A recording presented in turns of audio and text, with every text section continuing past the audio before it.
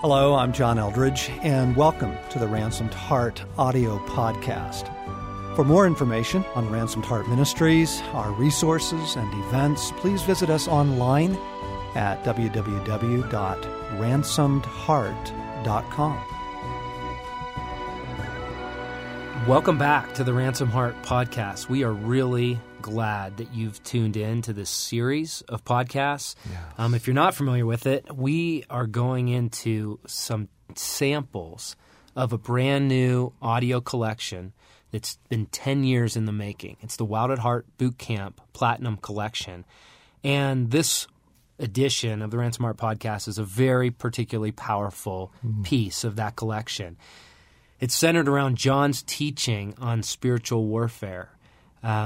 And love to go into a sample of that and then get reactions from some of the guys in the studio here today, Chris Hack and Craig McConnell. So I think you'll enjoy this. Yes. The lives of many rest in the courage of a few. There's something in you that wants that to be true and wants it to be true of you.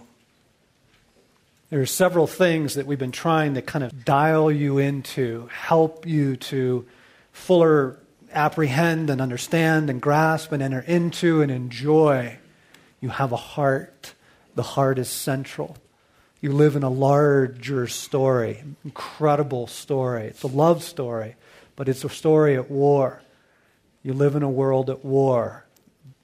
There is the poser, but the poser is not the central thing, and it's not the most important thing. You have a wounded heart, and Jesus came to heal your wounds and restore you to a genuine strength. You have an identity. You have a name. There's a validation coming to you, and that needs to continue to come to us from the Father. We need to hear what He thinks of us. We just need it to fight off all the lies and all of that. This morning, what we need to enter into is something that's going to be immensely helpful to you, that for tragic reasons, many, many men in the church don't understand, and that is you have an enemy. There is an enemy. In fact, the story of your life is the story of the long and sustained assault against you by the one who knows who you could be, and he fears you.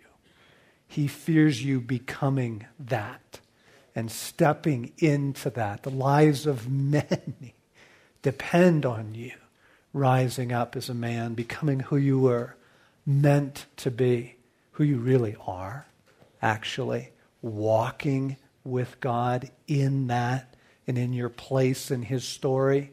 But the first thing is we have got to deal with the enemy. You read 1 Peter chapter 5, verses 8 and 9. Peter is writing to Christians, and he says, heads up, you guys, heads up, be sober, be on the alert, be on your guard. Your enemy, the devil, prowls around like a roaring lion, looking for someone to devour. Resist him, firm in the faith, knowing that your brothers around the world are undergoing the same sort of sufferings.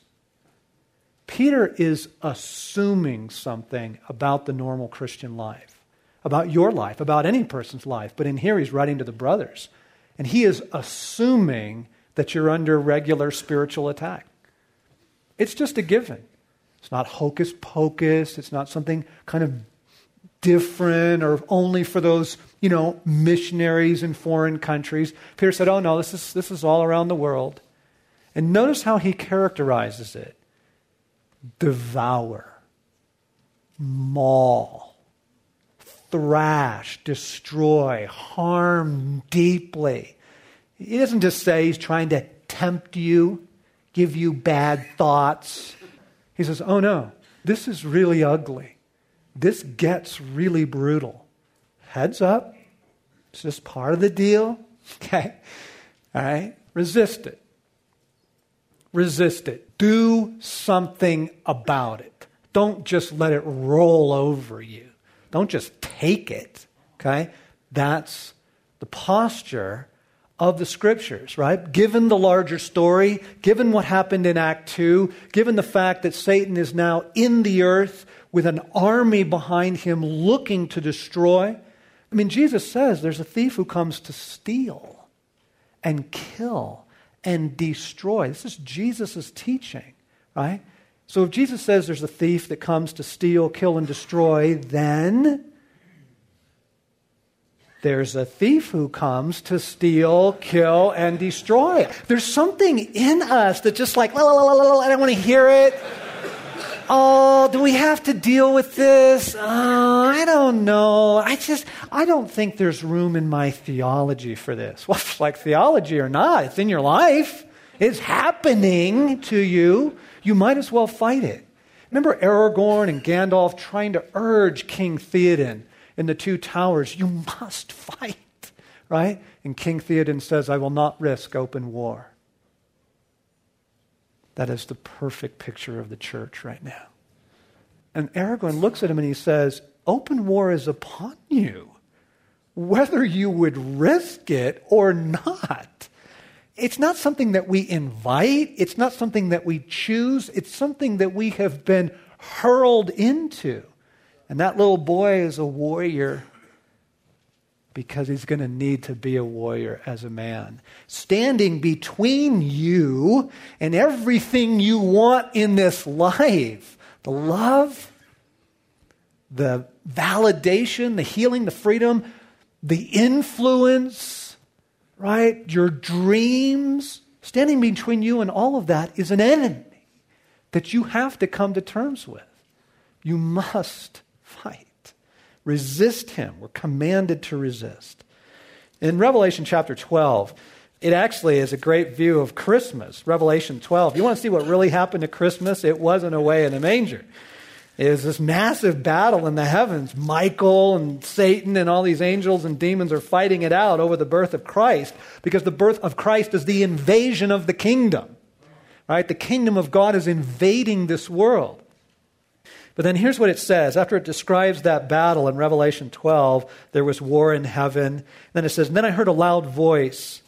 Now have come the salvation and the power and the kingdom of God and the authority of Jesus Christ. For the accuser of the brothers, the accuser of our brothers, who accuses them day and night, has been hurled down. They overcame him, it's talking about the saints, overcame him by the blood of Christ, by the blood of the Lamb, by the word of their testimony, and they did not love their lives so much so as to shrink from death. No fear, no freaking out, by the blood of Christ, but he's called the accuser. The first level of this assault comes into us in the form of his spin on your life, his interpretation of events, the way he tries to distort things at the level of accusation, bottom line. Those sneering thoughts that are so familiar to you that you think they're coming from your own thoughts, your own head, right? You, that sneer, this isn't for you. It is too late, right? That lie that says, you are disqualified.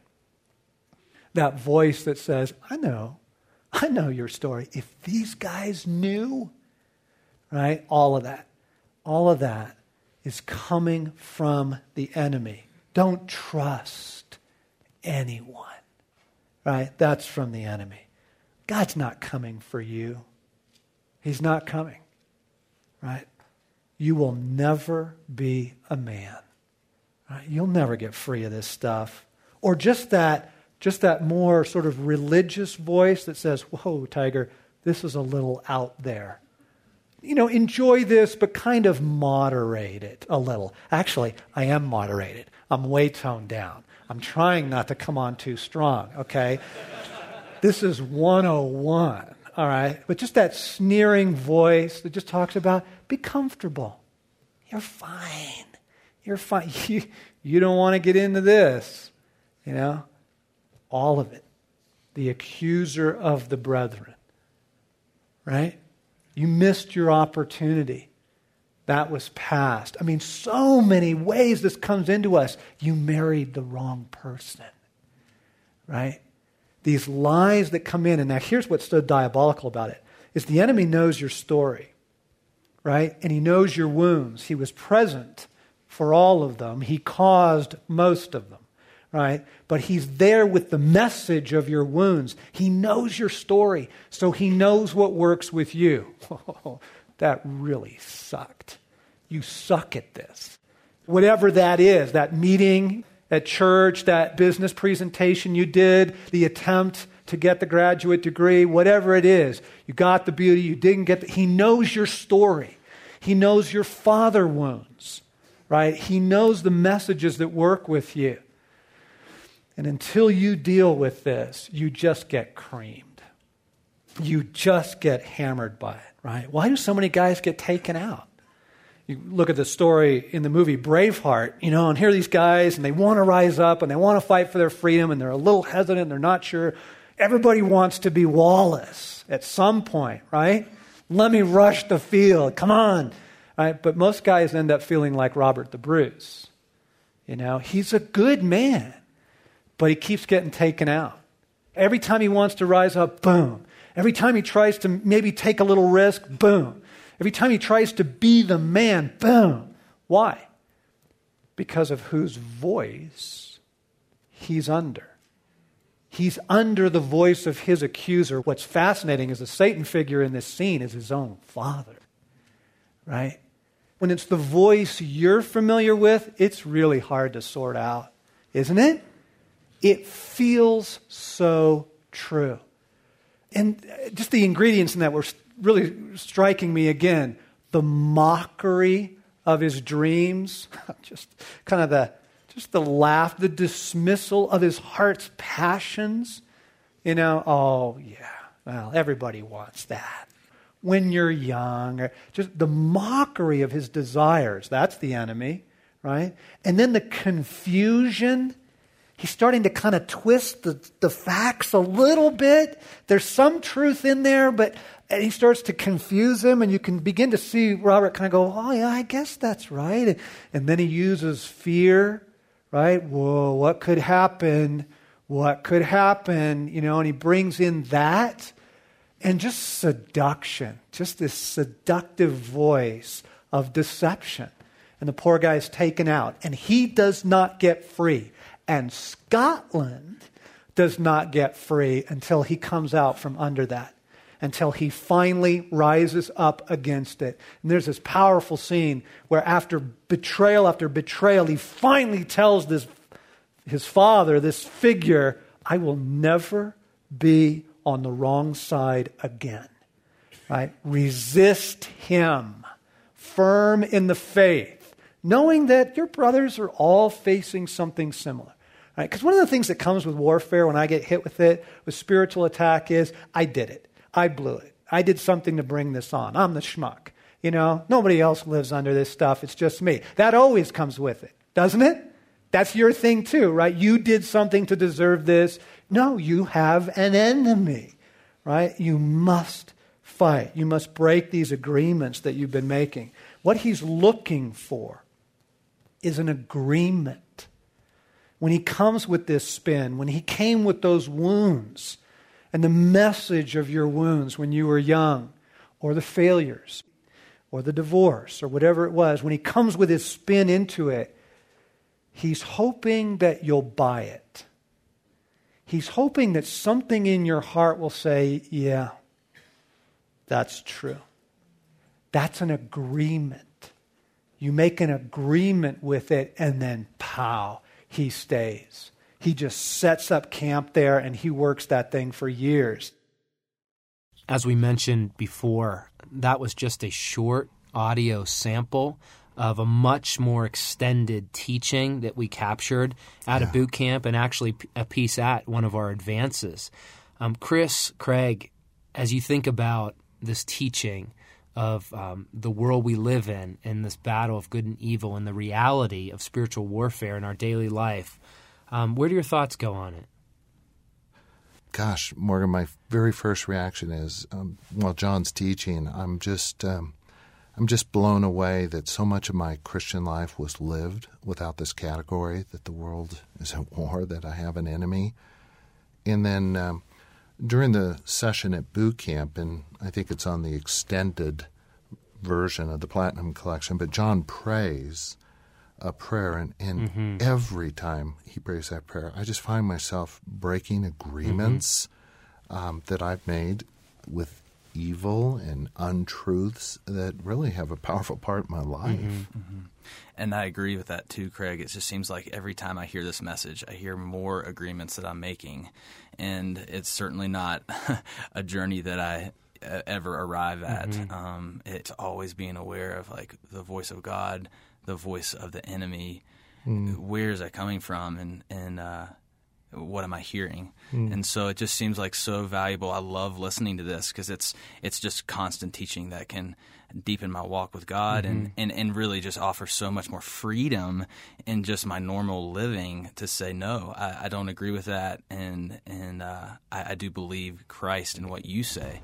And so certainly that prayer that you mentioned, Craig, is just a great way if, not familiar with praying that so well, that can invite you into walking that way. And so it's an amazing resource. So, and again, what you just heard is just a small piece of the larger resource. There's a 2-disc resource that you can purchase at ransomedheart.com/platinum collection. And the Battle to Fight disc is, again, a part of the larger collection. If you're interested in hearing all the different sessions from boot camp, just totally recommend you check out that website. And there's a lot more resources as well at ransomedheart.com. Just find what your heart needs and go deeper. Really looking forward to next week when we talk about An Adventure to Live.